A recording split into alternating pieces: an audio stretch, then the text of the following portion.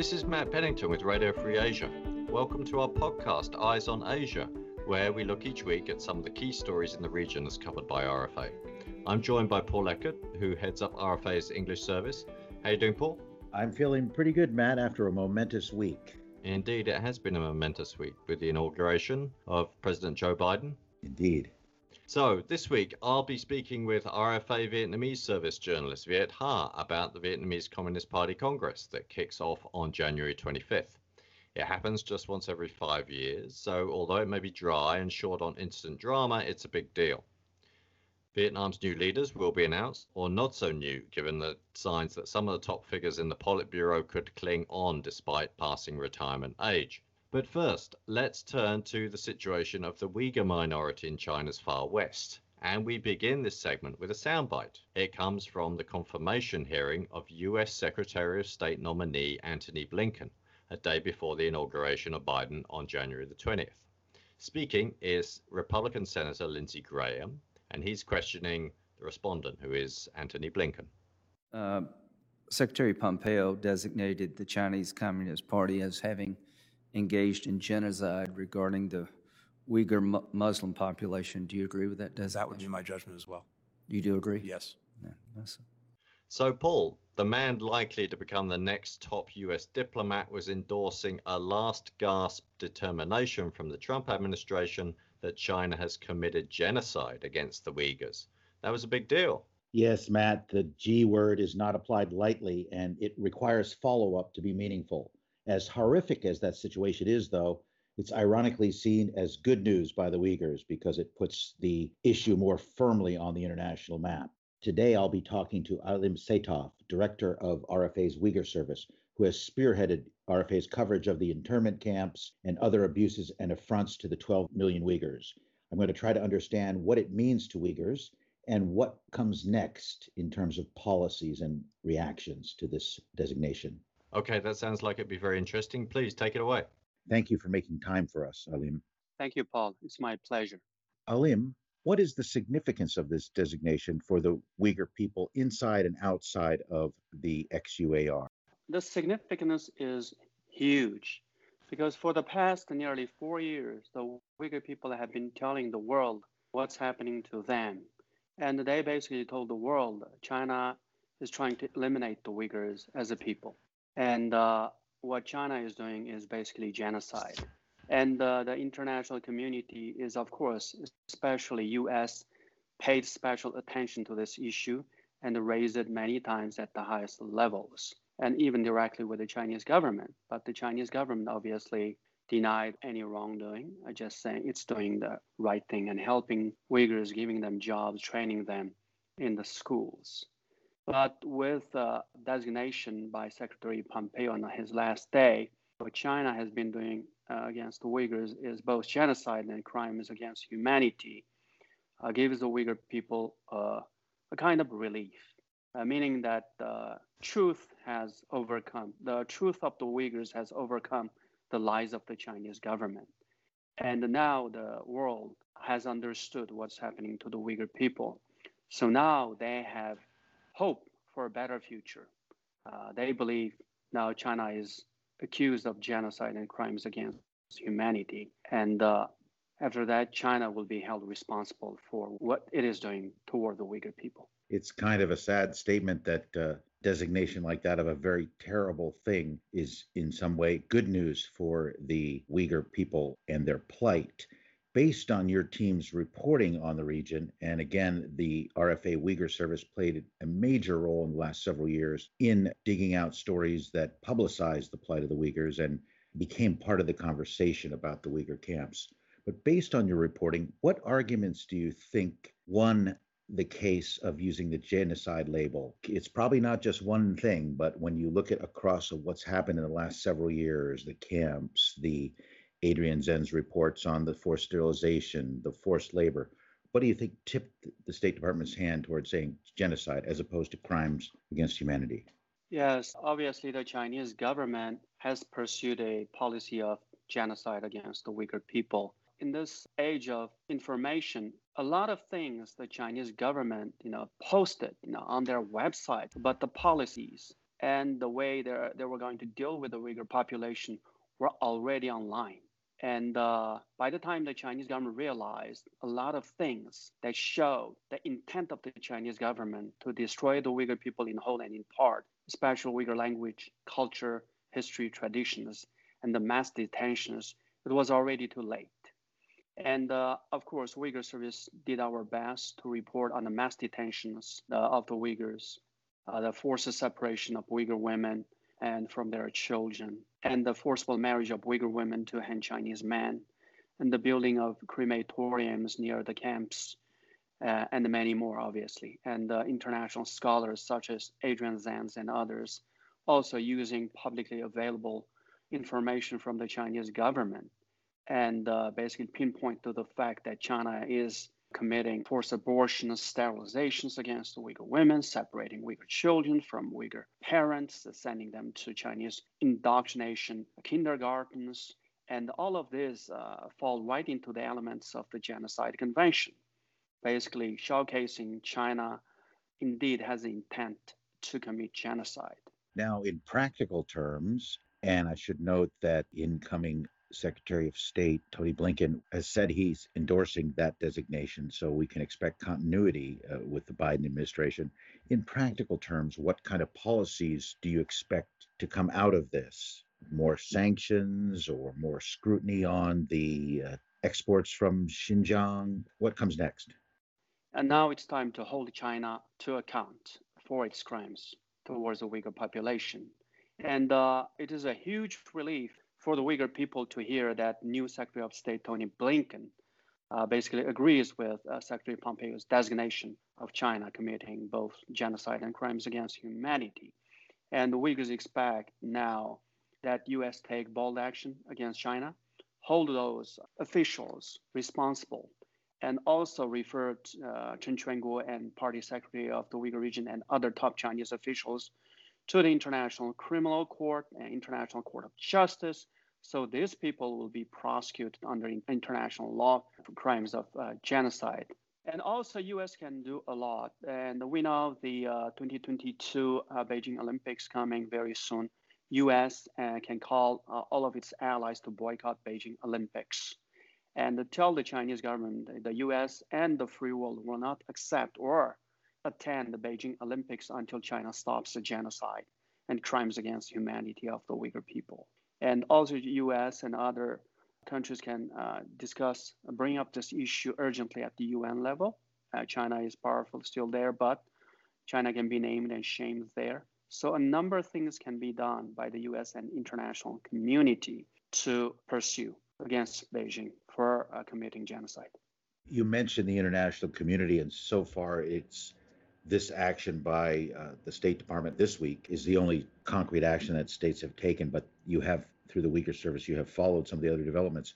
Do you think now that the United States has made its strong statement, will there be countries following suit, allied countries, NATO countries, other countries? I do believe so, because United States is a leader of the world. U.S. always takes the lead. When U.S. takes the lead, U.S. allies and the international community follow suit. On this particular case, it may not be very fast, very easy for many countries to follow U.S. suit, but at least the genocide designation will deter a number of countries from endorsing Chinese government's policy of the Uyghurs. For example, we see at the UN General Assembly last year that 30-some countries support the Chinese government's policy of the Uyghurs. Many of them are actually Muslim countries. Now with U.S. designation of China committing genocide and crimes against humanity, it will be very, very difficult for those countries to continue to support China, because they're basically supporting China's genocide of Uyghurs. And nobody wants to be looked at supporting a genocidal regime.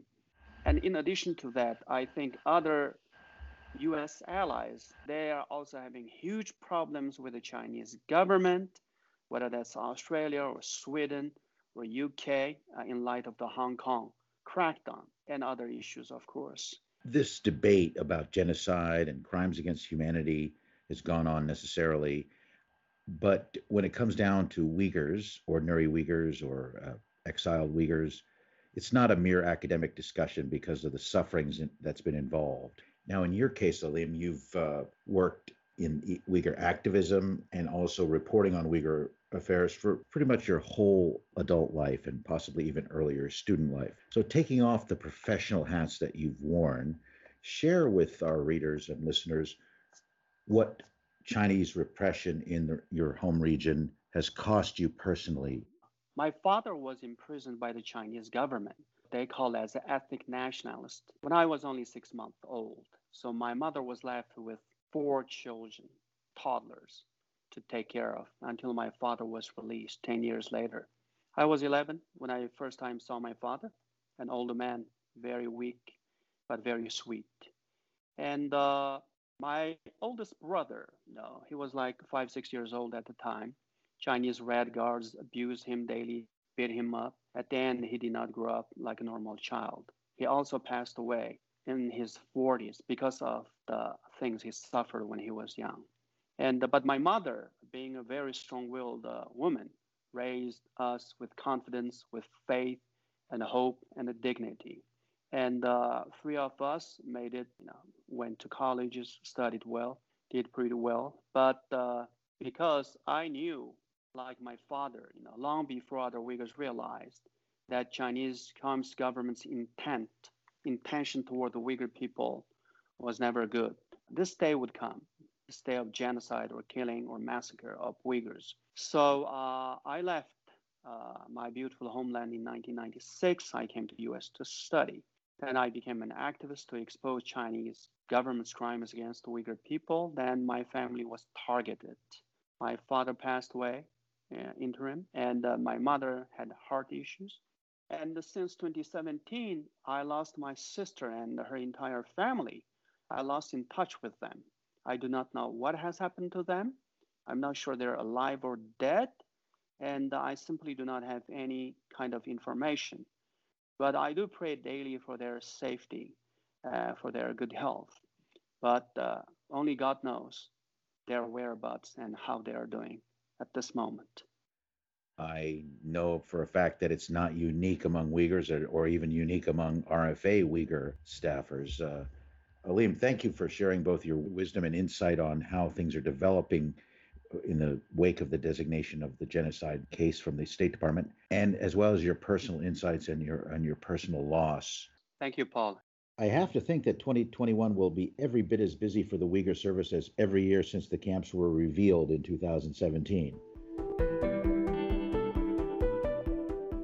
From the deserts and mountains of Xinjiang, we shift to the halls of power in Hanoi, where my colleague Matt Pennington will look into the upcoming Communist Party Congress.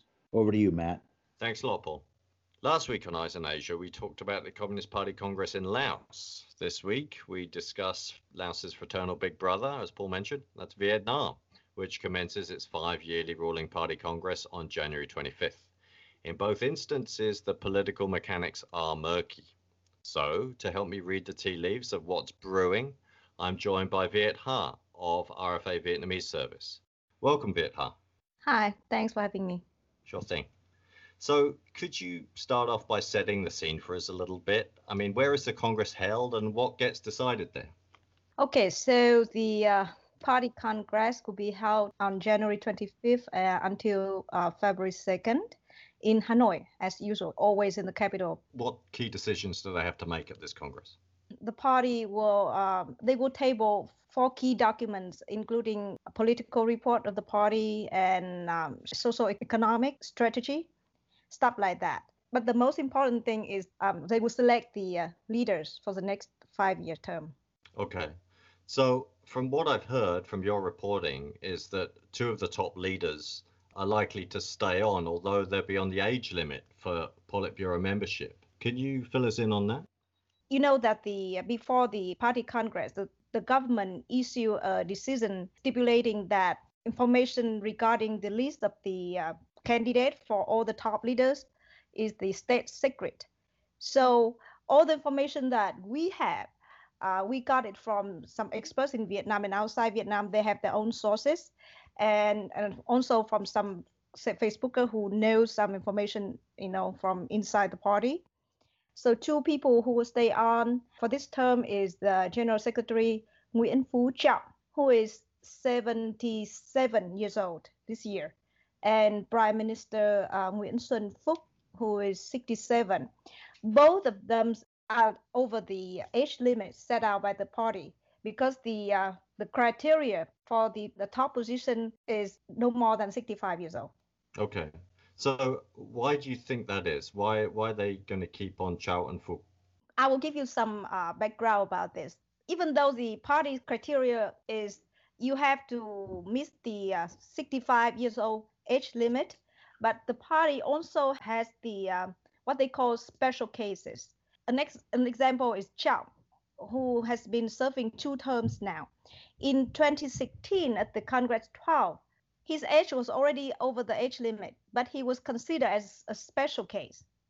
If this time Chao is confirmed to stay for another term, he will serve the 3rd term in the same position, which is also not compliant with the party criteria, which said that nobody can hold the same position for more than 2 terms. An explanation I heard is that they cannot find the next suitable general secretary who can replace Chao, and they need more time to prepare for the next leader generation. Before the Plenum 15, which took place last week, there was still some rumor that the standing member of the party Central Committee Secretariat, Trần Quốc Vượng, would be a special case to replace Chao.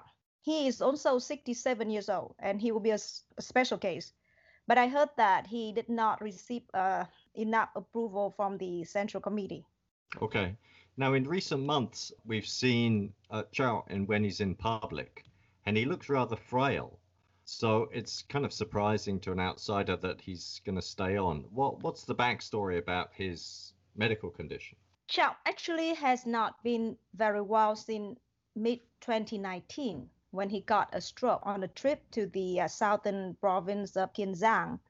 Even though the state media was mum about this for a long time, but news about his health broke out on the Facebook. I believe in April 2019, that was exactly when he was sick. He was not been seen in public for about a month. And when people could see him again on TV, they could see that his work was very slow and he needed somebody next to him to help him constantly. Also in 2019, there was some reports that he would visit the United States in October, but then that trip didn't happen. Many experts that we talked to back then said that it was obviously his health was a main factor.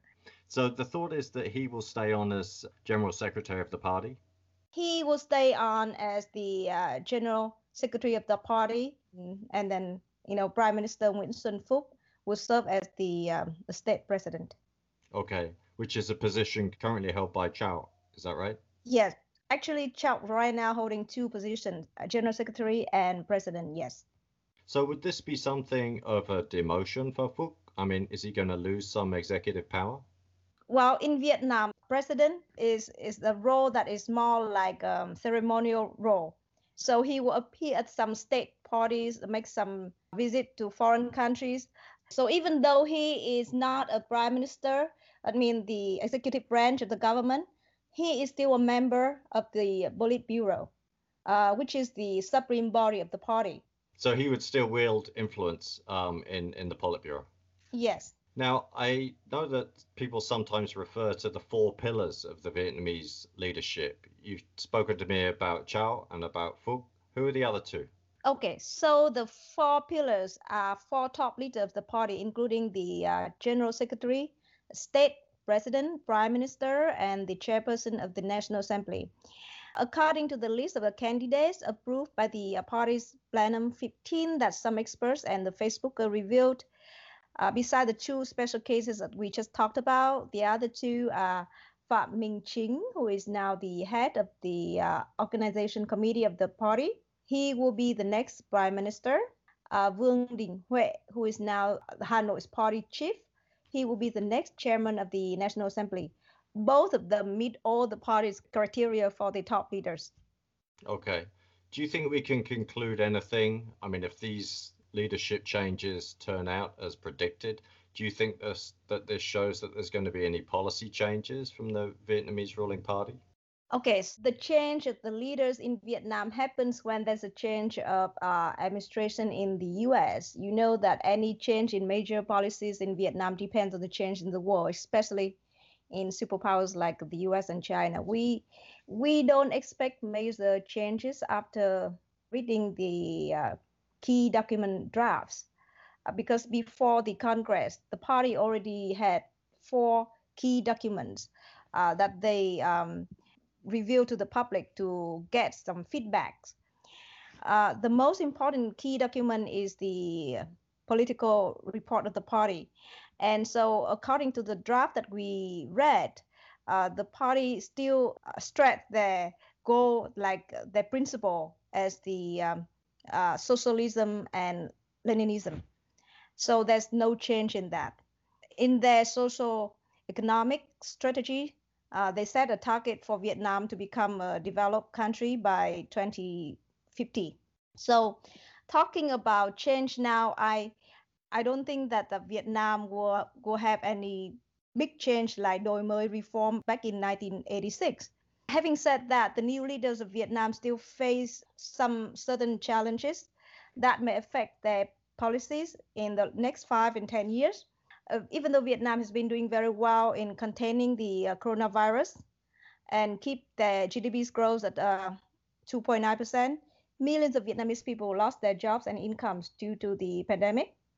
And on top of that, before the end of the Trump's administration, the US government labeled Vietnam as a currency manipulator. The USTR last week issued their investigation report saying that Vietnam's act and policy and practices, including excessive foreign exchange market interventions and other related actions, are unreasonable and burden or restrict US commerce. Even though the USTR did not make any decision on punishing Vietnam based on their investigation findings, and they just left it to the new administration of President Biden, I think Vietnam's leaders still need to be very cautious. Vietnam is also facing another challenge on the South China Sea since mid-2019, when China sent their survey and Coast Guard boats to Vietnam's exclusive economic zone and harassing Vietnam's gas and oil exploration activities. And there are some concern in Vietnam now that there's about the possibility that China may use forces to take the Vanguard Bank from Vietnam, like what they did with the Scarborough Shoal of the Philippines back in 2012. So the Vietnamese Communist Party faces economic and strategic challenges in the next 5 years, and I guess all this is going to be debated at the Congress. Does much of this discussion come out into the public realm? I mean, what do ordinary Vietnamese people think of this political pantomime at the Congress and how the party operates? They are very curious to know who will be the next General Secretary, Prime Minister. I mean, who will be in the 4 pillars.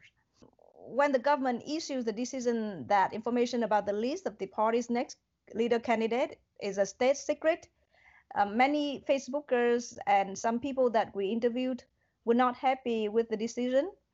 They said that the party is supposed to be by the people and for the people, and thus has to be transparent. But well, what can they do? But they still find a way to talk about it on the Facebook. Mm-hmm. The Congress 13 will take place at the end of this month, when the delegates will listen to key documents. As I remember when I was in Vietnam, ordinary people are normally not very interested in listening to such long documents, except for experts who need to have, analysis about the party's policy in the future. But I remember there was one time when even ordinary people were really interested in listening to such key documents, more or less, was back in 1986 at the Congress 6, when the party started the Đổi mới reform policy. That was it. That was like an epoch-changing reform when the country was sort of opening up economically, right? Yeah, that was when Vietnam started, their new policy, opening up to the world. And so they started what they call Đổi mới reform policy. I remember I was in Vietnam, and I remember everywhere I went, I heard people were talking, but of course they were not talking out loud, just like in small group about who will be the next general secretary, what will we do. Our economy was so bad, and we need to do that, we need to do this. So that was one time. But in a one ruling party system like Vietnam, people find it hard to criticize the party and the government. We still can hear and read about some criticism about the party and how it operates online. Vietnam had increased their crackdown on dissident right just before the party congress. According to the Amnesty International, there are currently about 170 prisoners of conscience in Vietnam, and this number in 2016, when the Congress 12 took place, was 84. Wow. So basically the number of political prisoners has doubled since the last Congress. Yes, since 2016, yes. Do you think there's any chance of public protests at the Congress venue in Hanoi? In Vietnam, we see a lot of people protest about land grabbing, injustice, and we saw a lot. But then whenever there's such a big event happen, the government, from the central government to the local government, always prepare so well to prevent that happen. And they mobilize police everywhere in the city and then make sure that there's no such protest breaking out anywhere. Well, Viet Ha, thank you very much for explaining to us about the upcoming Vietnamese Communist Party Congress. We'll watch very carefully to see the outcomes. Thank you. So, Paul, another party congress. I expect your team will be writing up what happens in Vietnam next week. Oh, yes, we will, Matt.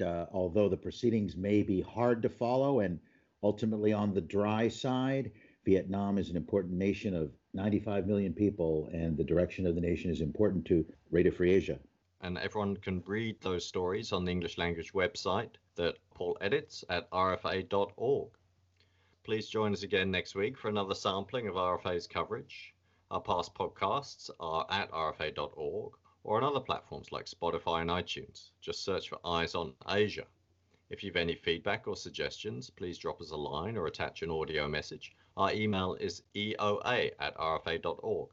Not VOA, but EOA. It stands for Eyes on Asia. I'm Matt Pennington with Radio Free Asia with Paul Eckert. This podcast series is created by Leo Kim and produced by Radio Free Asia. Thank you for listening, and please join us again.